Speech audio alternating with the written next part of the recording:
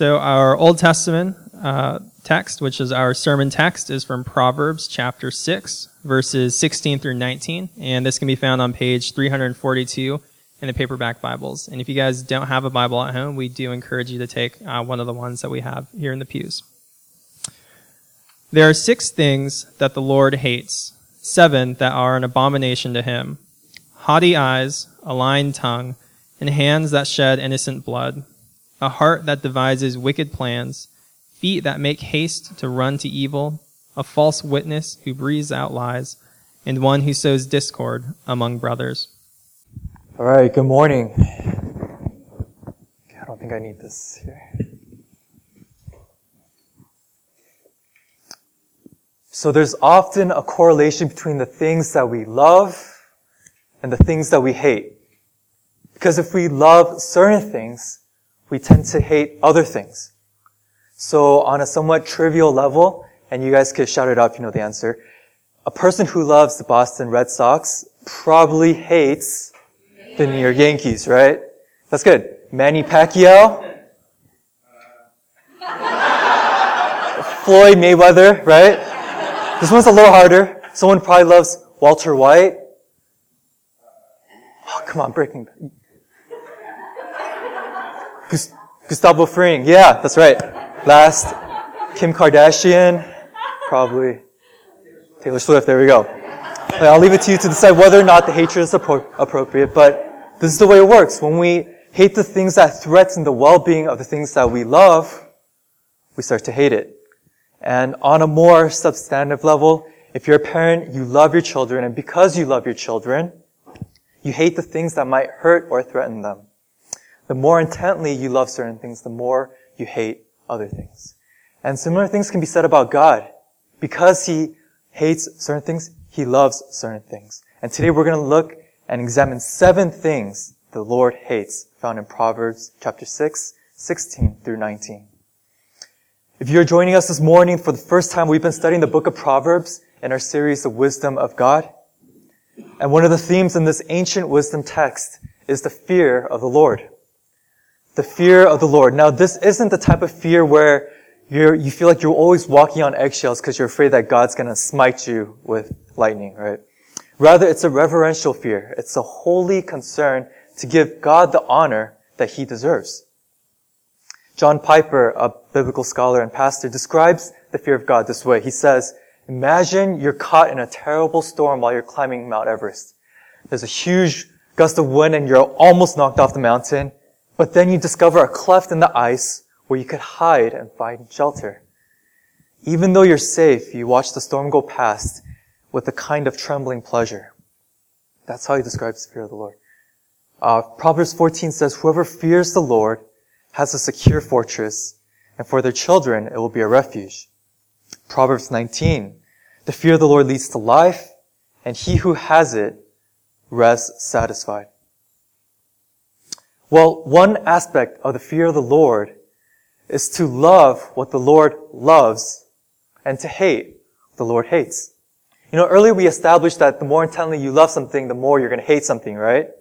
In the same way, if we align our lives with God and His truth, we will also hate what He hates, and we will love what He loves.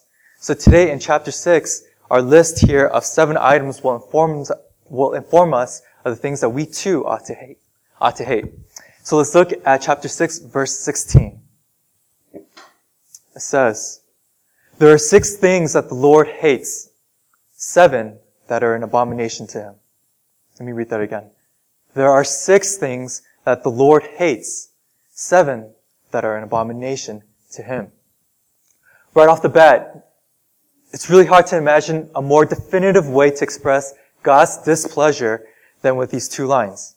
All right, as strong as it is for God to say that He hates something, the second line right here, it just heightens it. Verse 16 begins with a literary device, common in Hebrew poetry known as when the author lists a number of items, and then he mentions it again expanded by 1. So that's why you saw the number go from 6 to 7. And this increase from 6 to 7 isn't a sudden change in the writer's mind, but rather the author's doing this with the intention to place emphasis on the 7th item on this list. It's as if he were saying, there are 6 things that the Lord hates, but there's a 7th. And so automatically your mind goes, oh, there's a 7th one. And because of this literary device, one commentator notes that the 7th thing that the Lord hates, which is the one who sows discord among brothers, is key. It's crucial to understanding the 6 previous things listed. So as we work our way through the list, I want you to see, as we go through each item, in light of how it might sow discord or bring conflict in the community. So let's read verses 17 through 19. And here's the list. Number 1, haughty eyes, a lying tongue, hands that shed innocent blood, a heart that devises wicked plans, feet that makes haste to run to evil, a false witness who breathes out lies, and one who sows discord among brothers. As we read here, we'll notice that the first 5 items that the Lord hates are all related by tying them to a body part, and they are set in a sequence that generally moves from the head to the feet. And the last 2 items describe specific types of persons, a false witness and someone who sows discord. So let's begin with the first one, haughty eyes. The literal translation of the word haughty is high, and it describes someone that has exalted himself or herself above everyone else and is looking down on them. We call this pride or arrogance. Proverbs 16 tells us pride goes before destruction, and a haughty spirit before stumbling. If you remember last week when Chad preached, he mentioned a prideful king named King Nebuchadnezzar, right? He's quoted in the book of Daniel saying, "Is not this the great Babylon empire I have built as the royal residence by my mighty power and for the glory of my majesty?" The book of Daniel also records that while these words were still on his lips, a voice came down from heaven and said, "This is what is decreed to you, King Nebuchadnezzar. Your royal authority has been taken away from you." Nebuchadnezzar literally says, "I did it," right? And God goes, "The throne is removed from you." You know, the dangerous thing about pride is that although it's easy to see it in other people, it's quite challenging when it comes to diagnosing our own hearts. Pride infects our eyesight, causing us to view ourselves through a lens that distorts reality. It's pride operating when I'm sitting under a sermon and I skip over the Spirit's surgery on my own heart and I jump to thinking about people in my life who really need to listen to the sermon. It's pride operating when I'm far more concerned with other people's perception of me rather than the reality that's in my heart.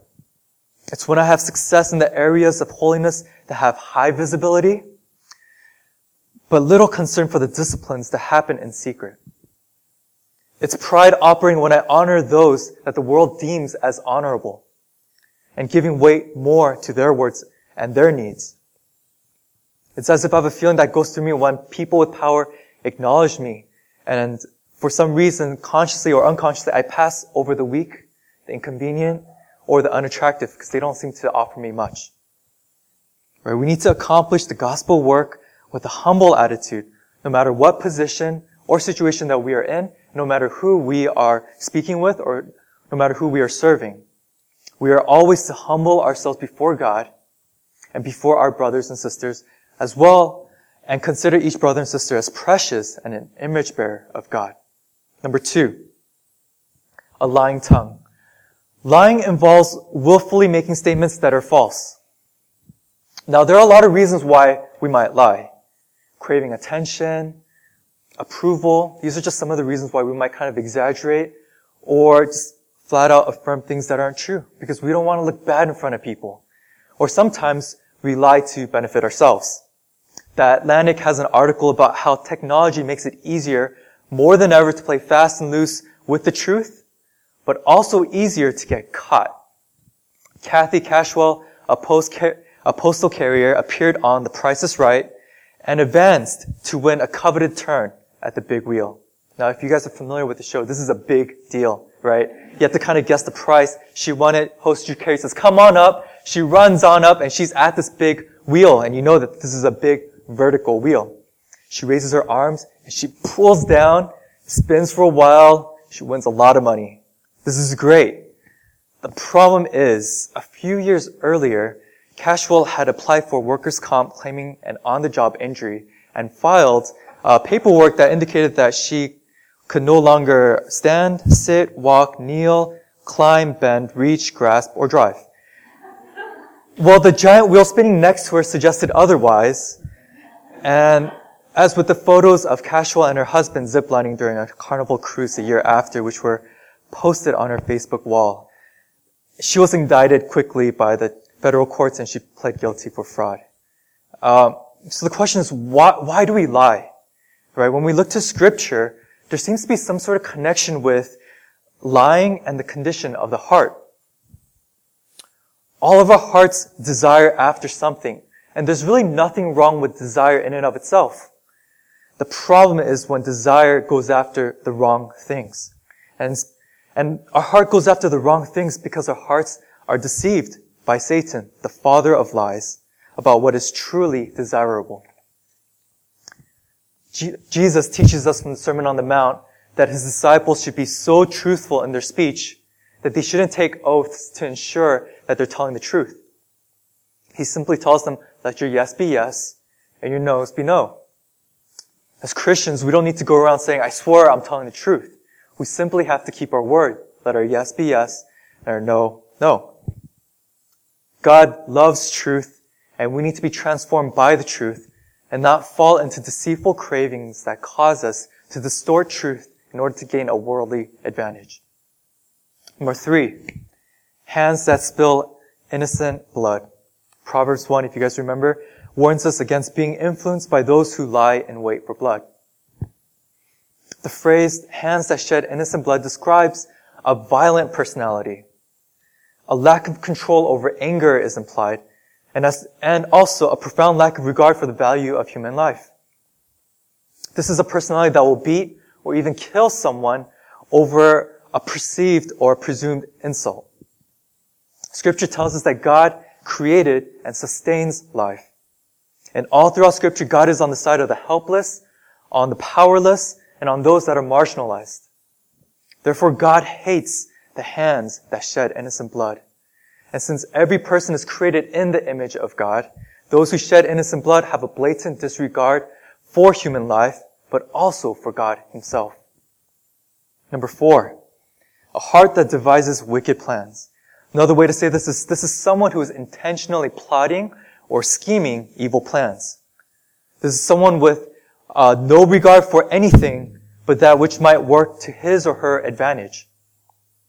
Rules and values are used when it's beneficial to do so, and disregarded when they're inconvenient. Several commentators made the connection that this type of person may have similar qualities with someone with a sociopathic personality. If you guys are familiar, this is a bit of an old movie. It's called Silence of the Lamb. Anthony Hopkins, who won an Academy Award for his portrayal of Dr. Hannibal Lecter, plays the role of the primary antagonist who psychologically controls everyone around him, and he's also a cannibalistic serial killer. It's kind of complicated. But in this film, he manipulates everyone, and it isn't until the very end that the characters around him and the audience watching the film realize that they're being tricked, right? This is exactly someone with a heart that devises evil plans.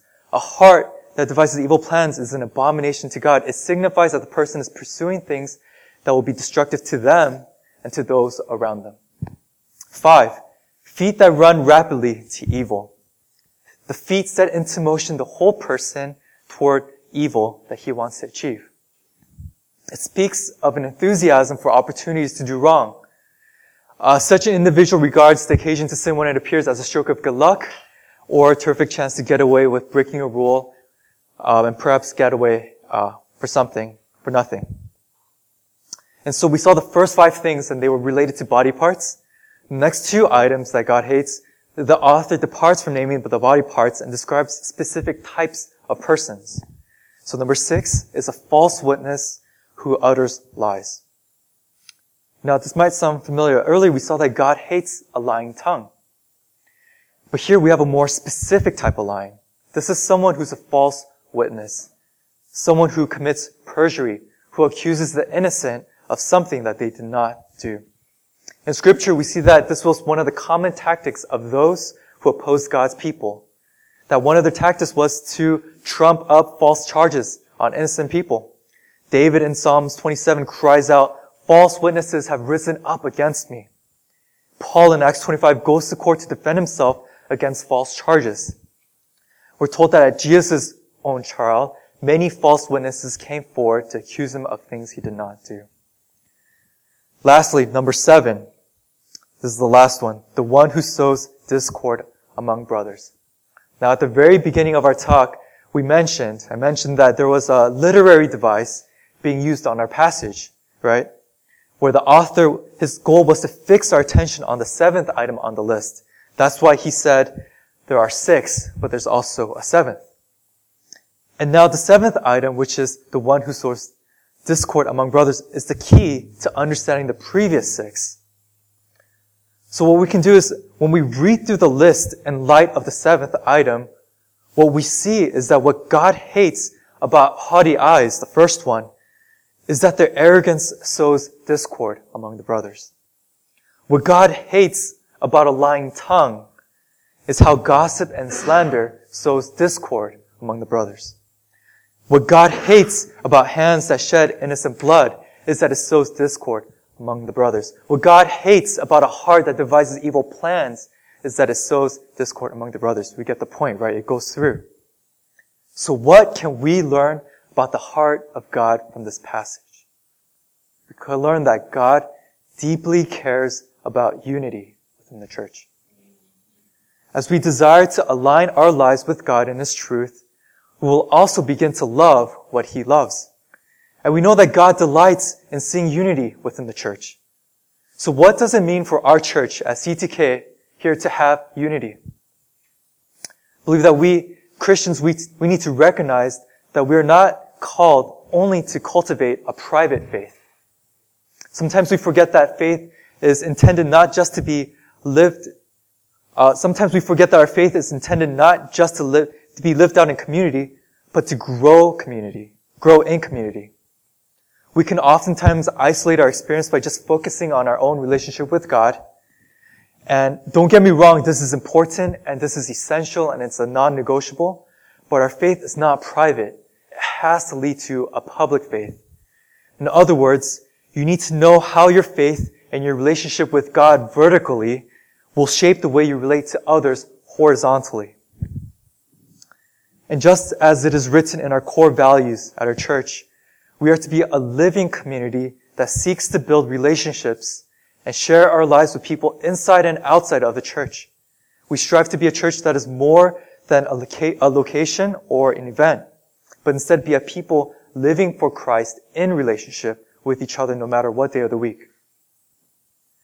We pursue this because we find in the Bible a grand vision of what God is going to bring in His ultimate plan for humanity. This is this place where we see a picture of unity and diversity.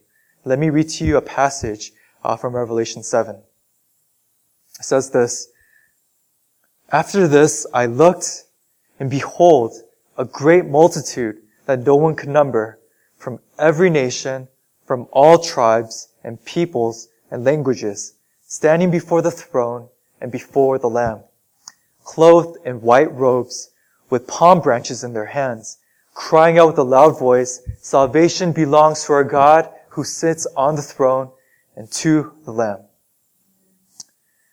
Now this vision of unity within the church that we just saw is not like a melting pot where all the individual groups are mixed together and where they lose their individual identities.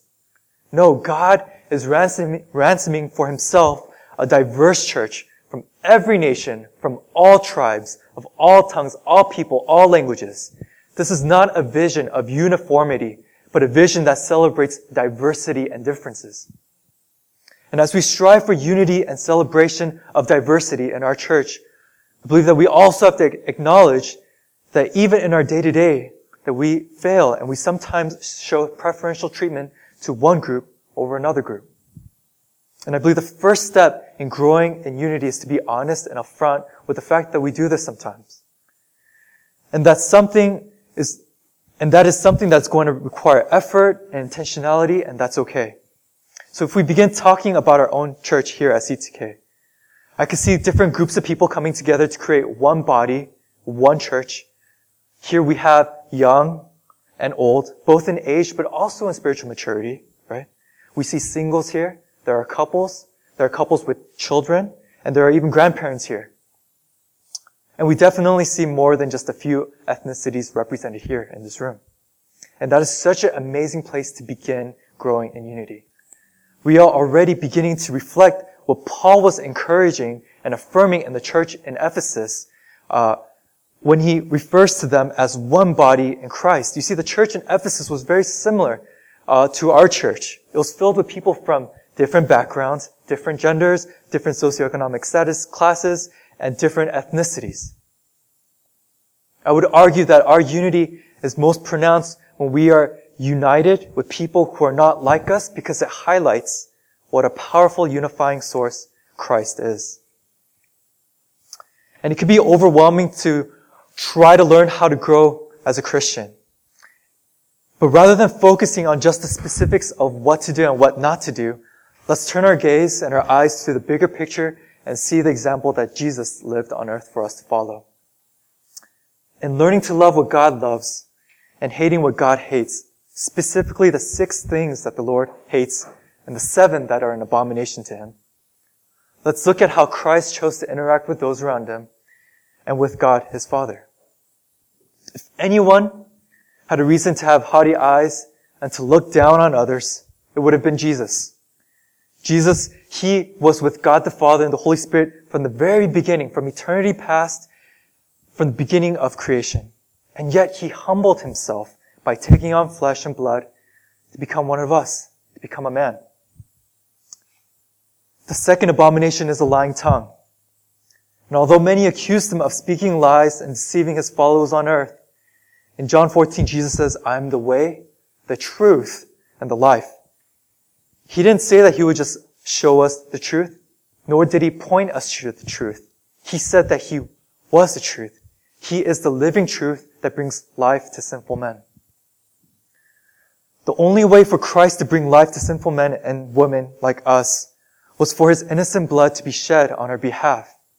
So in contrast to the 3rd, 4th, 5th, and 6th abominations, it was Christ who was falsely accused by hearts that deceived wicked plans. And it was His innocent blood that was shed by those who make haste to run to evil. It's by Jesus' death and resurrection that has secured for us to have unity with the Father. And that is why the Father loves and values unity among His children. May we hold on to these promises and trust and work and pursue unity in our church today. Let's pray. Dear Father God, we thank You for Your word. Lord, as we grow in wisdom and as we grow in learning of having a fear, a holy reverence for You, Lord, may we learn to love the things You love and to hate the things You hate. We thank You for the work, the life, the death, and the resurrection of Jesus. We thank You for the power that comes through His resurrection, that gives us the ability to overcome these obstacles. We thank You for the unity that we have in Christ. In Jesus' name we pray. Amen.